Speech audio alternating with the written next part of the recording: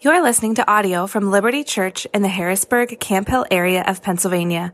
For more information, please visit www.libertyharrisburg.org. That's Liberty with an I, Harrisburg.org. Good morning, everybody. If we haven't met, my name's Matt. I serve as one of the pastors here, and it's good to be back with you and to open up God's Word this morning. My wife and I got to sneak away for about a week. There was a 3-day-long pastors and wives retreat for the Acts 29 network, a group of churches that we're part of, and then we tacked on 3 extra days to celebrate our 15th anniversary. So we got to do that together too. And yeah, thanks. Yeah, I'll take. Yeah, sure. Yeah. It's all for Shay. She has to put up with this year round. So now the applause will go to her. But if you have Bibles, we're going to be in Exodus 11 and 12 this morning, page 53 and on from there. And as we're continuing our series focused on Moses and going through the book of Exodus this morning, we have reached what could well be considered the very heart of the Old Testament. Exodus chapters 11 through 15 describe 3 key events. They describe the Passover, the Exodus itself, when the people of God actually left their slavery in Egypt, and then they describe the deliverance of God's people through the Red Sea. And between this morning and next week, we're going to look at these monumental acts of God and what they teach us, or how they teach us more of what it means when we say that God is the Savior of His people. We'll often kind of shorthand say, God is Savior, God has saved His people, God saves His people. These events actually give a lot of substance to what we mean when we say things like that. Because for the next millennium and then some, if you were going to ask the Israelites about the God that they worshiped, about who He is, about what He had done, they would have told you a story. And they would have told you this story. They would have said, He is the one who passed over us in judgment. He is the one who brought us out of our slavery. He's the one who brought us through the sea on dry ground. And this is the same story that we, as the people of God in this time and place, get to continue telling today. But we get to reflect not only on these events, but on how, as Rachel led us this morning in liturgy, how they pointed forward to an even greater salvation. So let me pray for us, and then we'll dive into Exodus 11. Almighty and gracious Father, the true understanding of your word helps us to grow into the fullness of salvation that you so freely have offered us in Jesus. And so we ask now that you would help our hearts to hear and to grasp your word with all diligence and faith, that you would help us to understand your will as you have revealed it to us, that we would cherish it, that we would live by it with all earnestness to your praise and honor. And we pray that through Christ our Lord. Amen. I invite you now to listen with open ears to this book that we love. This is Exodus chapter 11, beginning in verse 1. The Lord said to Moses, "Yet one plague more I will bring upon Pharaoh and upon Egypt. Afterward, he will let you go from here. When he lets you go, he will drive you away completely.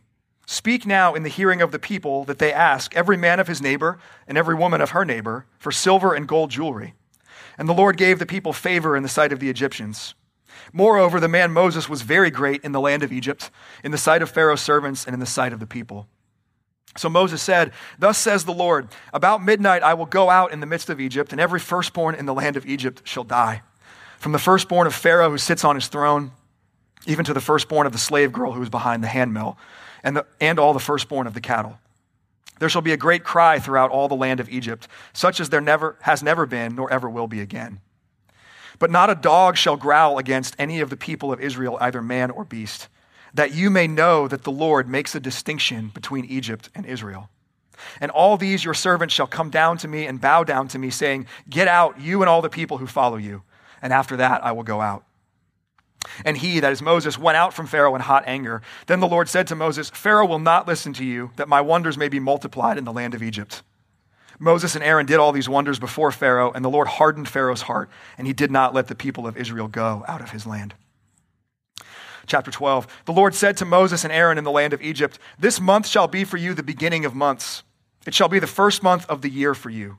Tell all the congregation of Israel that on the 10th day of this month, every man shall take a lamb according to their father's houses, a lamb for a household. And if the household is too small for a lamb, then he and his nearest neighbor shall take according to the number of persons. According to what each can eat, you shall make your count for the lamb. Your lamb shall be without blemish.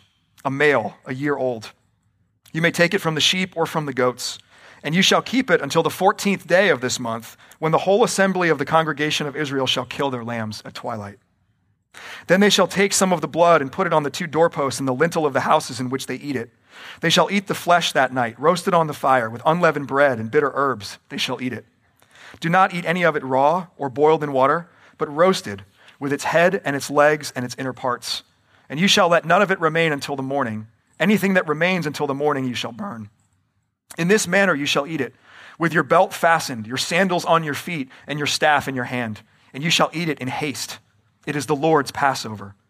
For I will pass through the land of Egypt that night, and I will strike all the firstborn in the land of Egypt, both man and beast, and on all the gods of Egypt I will execute judgments. I am the Lord.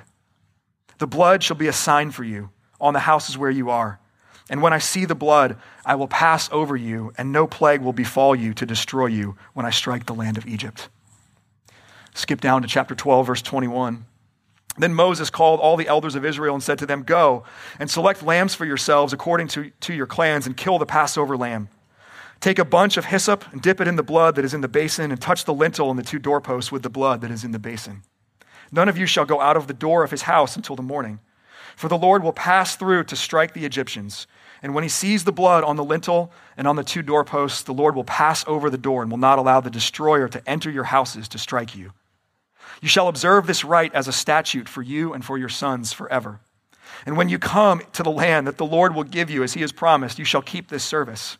And when your children say to you, 'What do you mean by this service?' you shall say, 'It is the sacrifice of the Lord's Passover. For he passed over the houses of the people in Israel and Egypt when he struck the Egyptians, but spared our houses.' And the people bowed their heads and worshiped. Then the people of Israel went and did so, as the Lord had commanded Moses and Aaron, so they did." Verse 29, "At midnight, the Lord struck down all the firstborn in the land of Egypt, from the firstborn of Pharaoh who sat on his throne, to the firstborn of the captive who was in the dungeon, and the firstborn of the livestock. And Pharaoh rose up in the night, he and all his servants and all the Egyptians, and there was a great cry in Egypt, for there was not a house where someone was not dead. Then he summoned Moses and Aaron by night and said, 'Up, go out from among my people, both you and the people of Israel, and go, serve the Lord as you have said. Take your flocks and herds as you have said, and be gone, and bless me also.' The Egyptians were urgent with the people to send them out of the land in haste, for they said, 'We shall all be dead.' So the people took their dough before it was leavened, their kneading bowls being bound up and their cloaks on their shoulders. The people of Israel had also done as Moses told them, for they had asked the Egyptians for silver and gold jewelry and for clothing. And the Lord had given the people favor in the sight of the Egyptians, so that they let them have what they asked. Thus they plundered the Egyptians. And the people of Israel journeyed from Ramesses to Succoth, about 600,000 men on foot, besides women and children. A mixed multitude also went up with them, and very much livestock, both flocks and herds. And they baked unleavened cakes of the dough that they had brought out of Egypt, for it was not leavened, because they were thrust out of Egypt and could not wait, nor had they prepared any provisions for themselves. The time that the people of Israel lived in Egypt was 430 years. At the end of 430 years, on that very day, all the hosts of the Lord went out from the land of Egypt. It was a night of watching by the Lord to bring them out of the land of Egypt. So this same night is a night of watching kept to the Lord by all the people of Israel throughout their generations.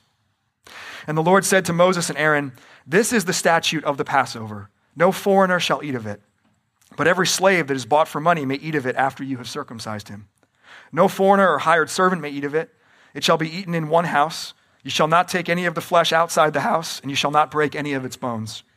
All the congregation of Israel shall keep it. If a stranger shall sojourn with you and would keep the Passover to the Lord, let all his males be circumcised. Then he may come near and keep it. He shall be as a native of the land.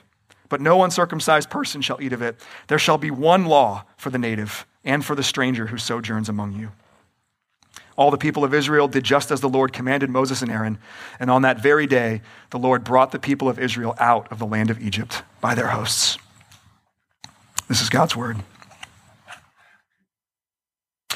These are real events in history. Being this far removed from them, we have to remember that the Passover is not just a theological or metaphorical account. These are real people experiencing real things like enslavement and the judgment of these plagues and then liberation. But in observing and seeking to understand the Passover, we also learn a ton about God's redemptive work far beyond what happened in Egypt in the days of Moses. The Passover especially teaches us about distinction and death. Distinction, how God makes distinction, how God differentiates between people, and death, that in God's plan of redemption, life and salvation always come through the death of another. And so we're going to spend the rest of our time this morning talking about those two things, distinction and death. First, let's talk about distinction. What makes someone or a group of people distinct? How do we differentiate or distinguish between people? Well, we can make distinctions by nationality or ethnicity. We can make distinctions by stage or station in life, if you're young or old, if you're married or unmarried, if you have kids or no kids, if you're a young professional, if you're an empty nester. We can make distinctions by relative wealth or poverty, by vocation, by our sports team affiliation, by religion, or even subsets or particular convictions within a religion. There's Sunni Muslims and there's Shiite Muslims. There's Roman Catholic and Eastern Orthodox and Protestant Christians. On and on we could go. And we live in a cultural moment where making distinctions has intensified drastically. On the left, for example, critical theory, intersectionality, essentially reduce everything to who's the oppressor and who's the oppressed, who is privileged in this interaction and who's marginalized. That's the distinction that seems to have been elevated by many people and the distinction that matters most in their minds. But on the right does distinctions too. Quick, at times, simplistic judgments about why poor people are poor, why rich people are rich, hyper-nationalism, categorically writing off some nations or some groups of people as hopeless, never having a chance, blindly embracing others. Here's what I hope you see this morning, that God's grid for making distinction is radically different than ours. God's grid for making distinctions is radically different than yours and mine would otherwise be. And we see this throughout Scripture, but we see it in particular in the Passover. God here reveals some fascinating things about how he makes distinctions. So first, Egypt is judged without distinction. Chapter 11, verses 4 and 6. In this 10th and final plague, in the death of the firstborn, notice that it is every firstborn in Egypt that dies. From the top of the socioeconomic and power structure, from Pharaoh himself, to the bottom, to the slave that is in the dungeon. Even the firstborn of the livestock, the cattle. Doesn't matter where you rank. If you're an Egyptian, you're going to experience this judgment. You're going to experience the death of your firstborn. But then, very next verse, verse 7, God does make a distinction between Egypt and Israel. And this is something that God actually began doing earlier in the plagues. From the fourth plague onward, he started to make a distinction. And it's true for this final plague as well. So the firstborn of every Egyptian is going to die, but not a dog shall growl against any of the people of Israel. And why? Very next line, so that you may know that the Lord makes a distinction between Egypt and Israel. This distinction goes all the way back to Genesis chapter 12. In Genesis 12, God chooses Abraham from among all the people of the earth to bless and to make into a great nation. He set Abraham and his family apart in order to bless all the nations of the earth through them. And so Abraham's line, which becomes Israel, is God's firstborn son. There's a distinct kind of favor and care that God puts upon this group of people.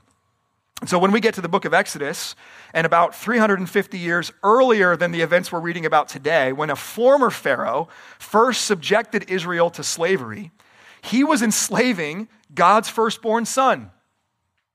And this is why back in Exodus 4, when Moses and Aaron first go to confront this new Pharaoh, this current Pharaoh, God says through them, Israel is my firstborn son. Let my son go that he may serve me. If you refuse, I will kill your firstborn son.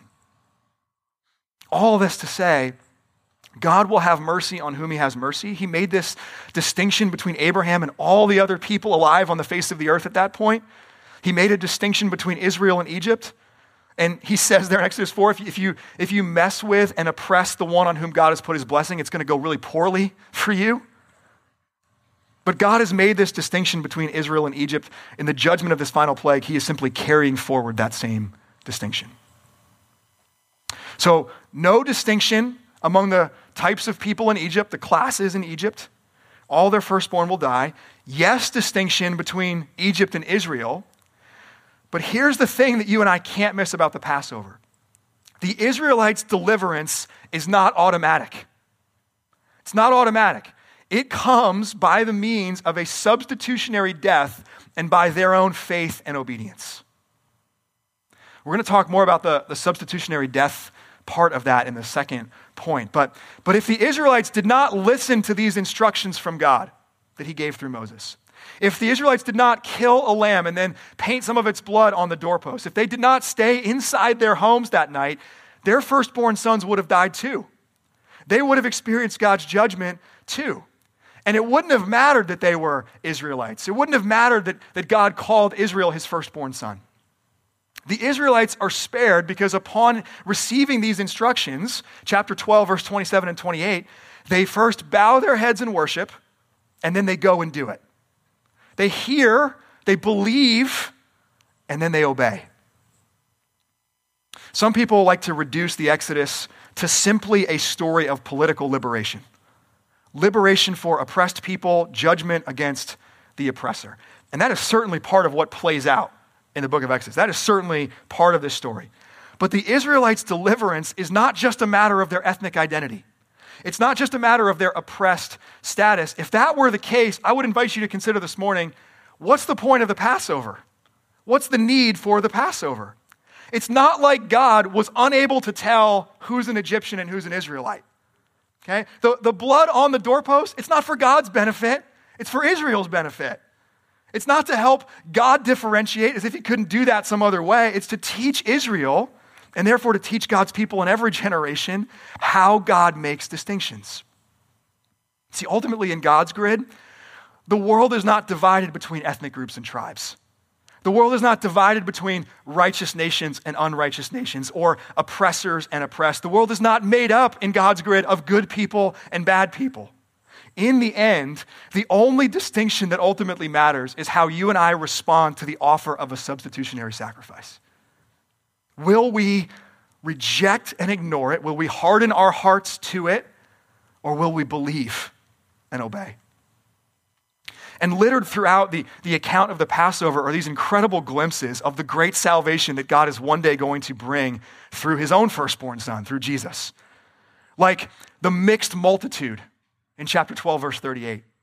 Did you know that when the Israelites left Egypt, it wasn't just the Israelites? I miss that aspect of this story all the time when I think about the Exodus. There are people from other nations that go with them. Almost certainly that meant some of the Egyptians went out with them too. Or at the end of chapter 12, in giving instructions for celebrating Passover and the Feast of Unleavened Bread in years to come, Moses says, hey, don't indiscriminately let people from other nations celebrate this. People who are foreigners, people who are from other nations should not eat it.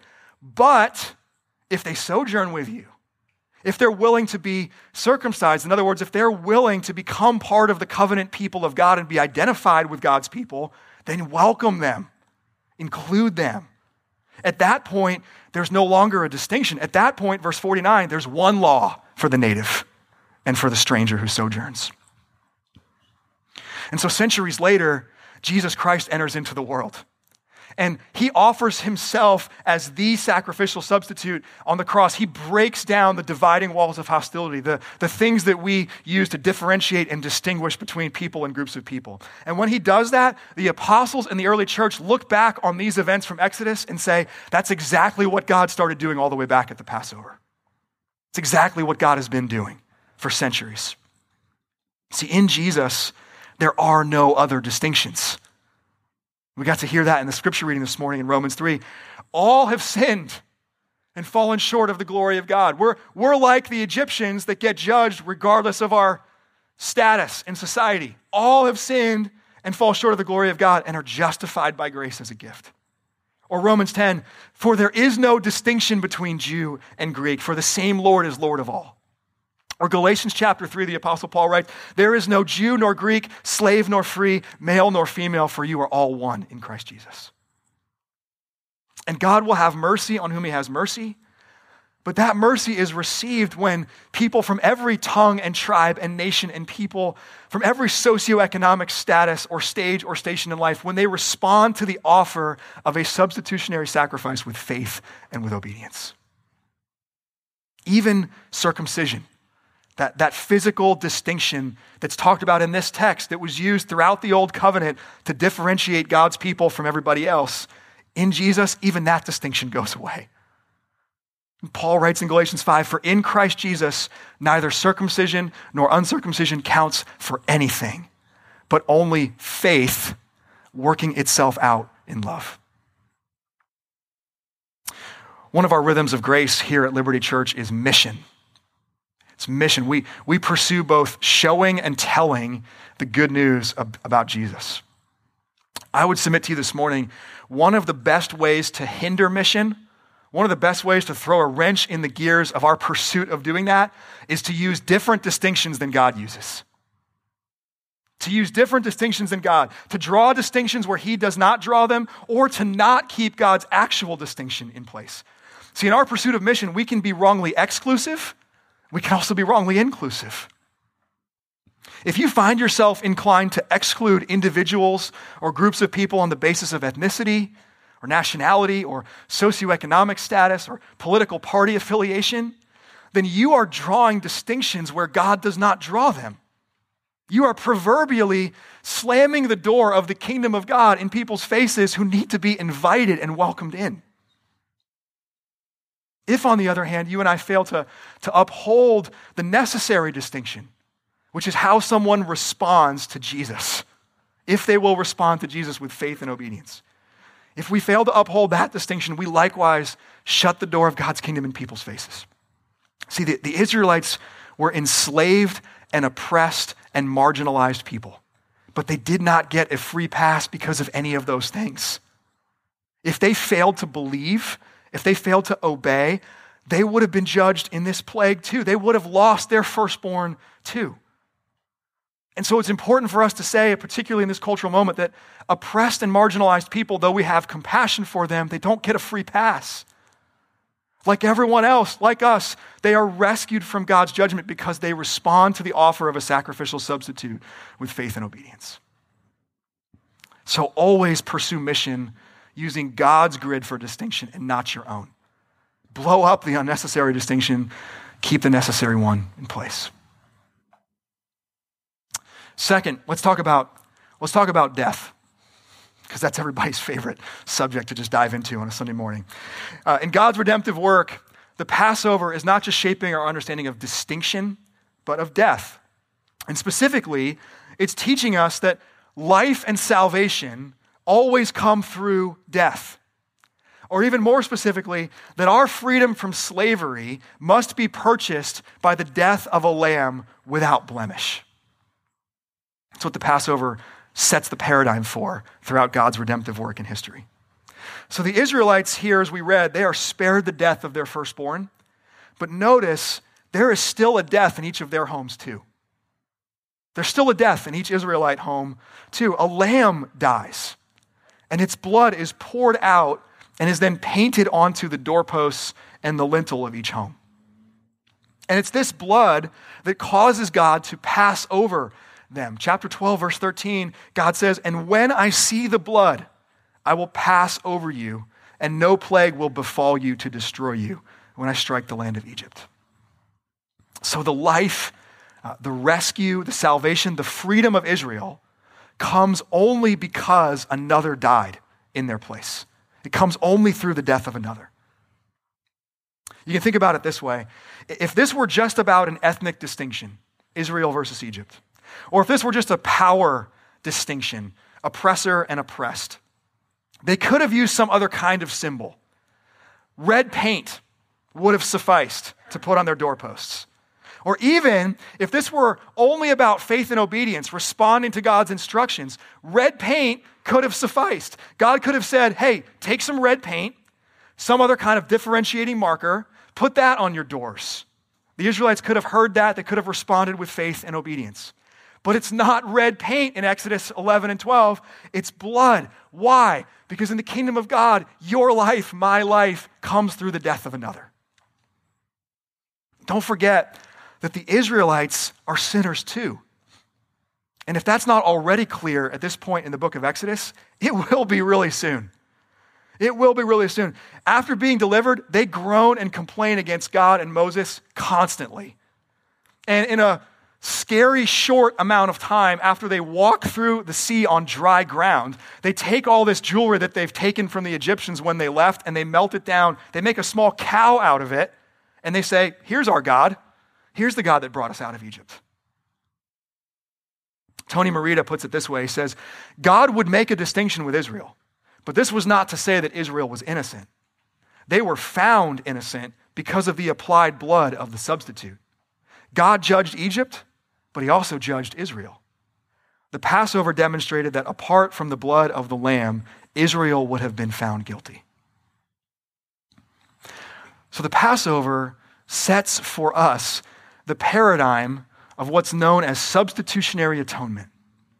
Substitutionary atonement. That is, our sin against the holy God deserves his judgment, deserves our death, which means that you and I all have a desperate need for atonement, for our sin to be taken away, for our sin to not be counted against us. And sin against the holy God, we find throughout Scripture, can only be atoned for by the shedding of blood, can only be atoned for by the death of another. Years later, the author of Hebrews succinctly and clearly puts it this way. He says, without the shedding of blood, there is no remission of sins. Without the shedding of blood, there is no remission of sins.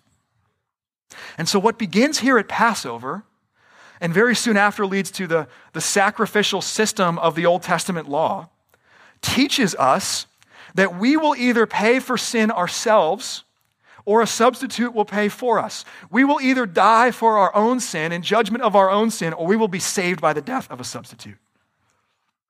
And herein lies, friends, the beauty and the worth of Jesus. Jesus is the Passover lamb. He's the Passover lamb. What the blood of animals sacrificed day after day or year after year could only point to is once and for all fulfilled by the sacrificial, substitutionary death of Jesus himself.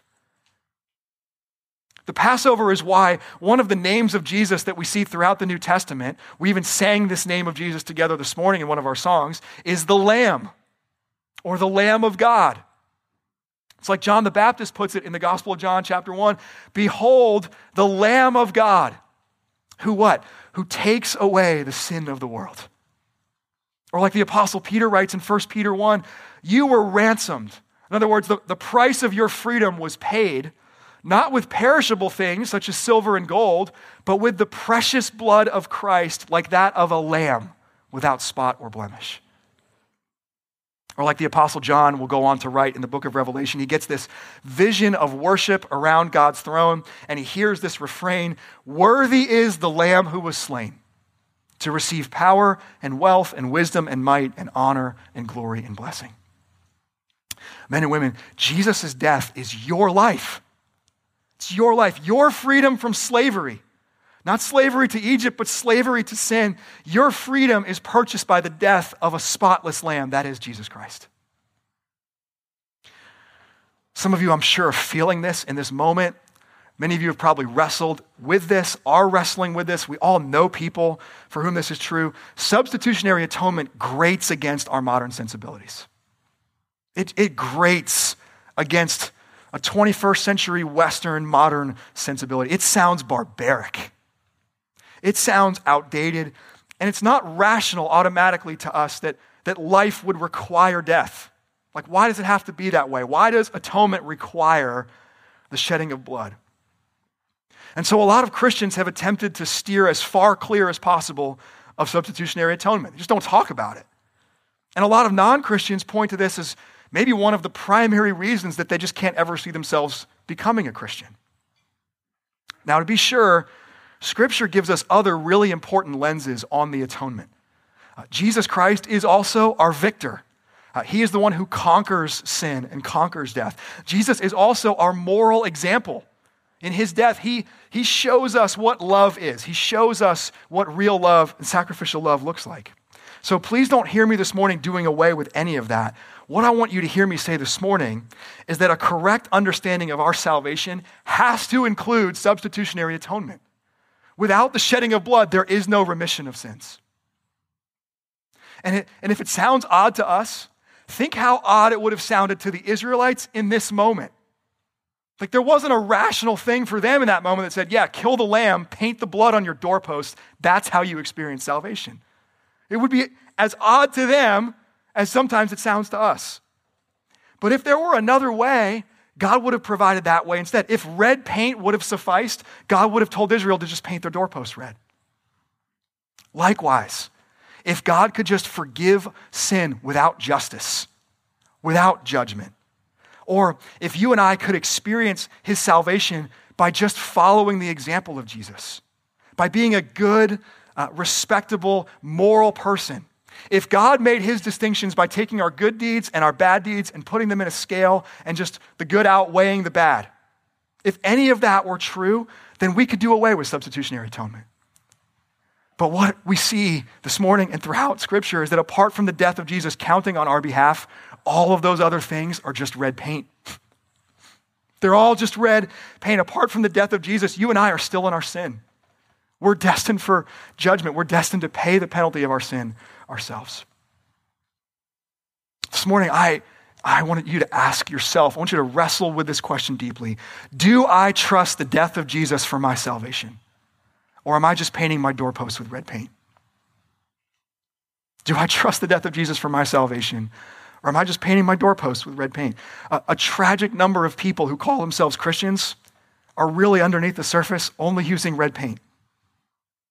And if that's you, I implore you this morning, stop trusting your good deeds. Stop trusting your morality. Stop trusting your church attendance or your financial giving or whatever it might be, and trust the death of Jesus. If that's your family member or your friend, because we all have people for whom this is true, implore them, stop trusting your respectability. Stop trusting your decency and trust the death of Jesus. Look to Jesus as the only sacrificial substitute who can atone for, who can take away our sin. Now, as we read, the Israelites here were commanded to commemorate and celebrate the Passover every year. It is how they remembered, it's how they reenacted their redemption. And it's how they would tell future generations and give future generations a chance to participate in God's great act of salvation. Well, in just a moment, when we receive the Lord's Supper, when we come to this table, we get to do the very same thing. This meal, the Lord's table, the Lord's Supper, is the fulfillment of what the Passover pointed to. It's not a coincidence that Jesus instituted this meal in that upper room with his disciples while they were preparing to celebrate the Passover. And just like that first Passover in Exodus would have been an odd command for the Israelites, in the Lord's Supper is an odd practice, right? When you step back and think about it, this is an odd meal. Jesus says, this bread is my body given for you. This cup is my blood poured out for your forgiveness. But just like the Passover, this table is a remembrance and a reenactment of our salvation. If life only comes through the death of another, if atonement can only come through a substitute, if without the shedding of blood, there is no remission of sins, what we get to celebrate at this table is that here is the death of Jesus for your life. Here is his body substituted in your place. Here is his blood shed for the remission of your sin. Thanks be to God. Thanks be to God. The Apostle Paul writes in 1 Corinthians 5, Christ, our Passover lamb, because that he is, has been sacrificed. Let us therefore keep the feast. Men and women, this is the feast of your freedom. This is the feast of your salvation. We were once slaves to sin, but God has brought us out. We were once deserving of God's judgment, but Jesus is the Lamb who died in our place. And so this morning now with, I pray, deeper awe and appreciation, let us keep the feast. Amen. Amen. Let me pray for us. We praise you, our God and Father, for making your divine truth real to us in Jesus. We praise you for the fulfillment of what the Passover pointed forward to, that at this table, we're not eating a lamb this morning, but the lamb is Christ who has been sacrificed once for all. And we get to come and feast on his finished work. We get to come and feast in celebration of the freedom that has been bought by the costly offering of Jesus, his body and blood on our behalf. Jesus, we rejoice in the great salvation you've accomplished. And we pray you'd renew us in the grace of your gospel as we come this morning, that by your Spirit you would strengthen us to believe and to obey, to be your people in this world, blessed by you so that we might be a blessing to others. Prepare us in our hearts now as we come. We pray that all in Jesus' name. Amen. Thank you for listening to audio from Liberty Church. To learn more about our church or to listen to previous recordings, visit www.libertyharrisburg.org.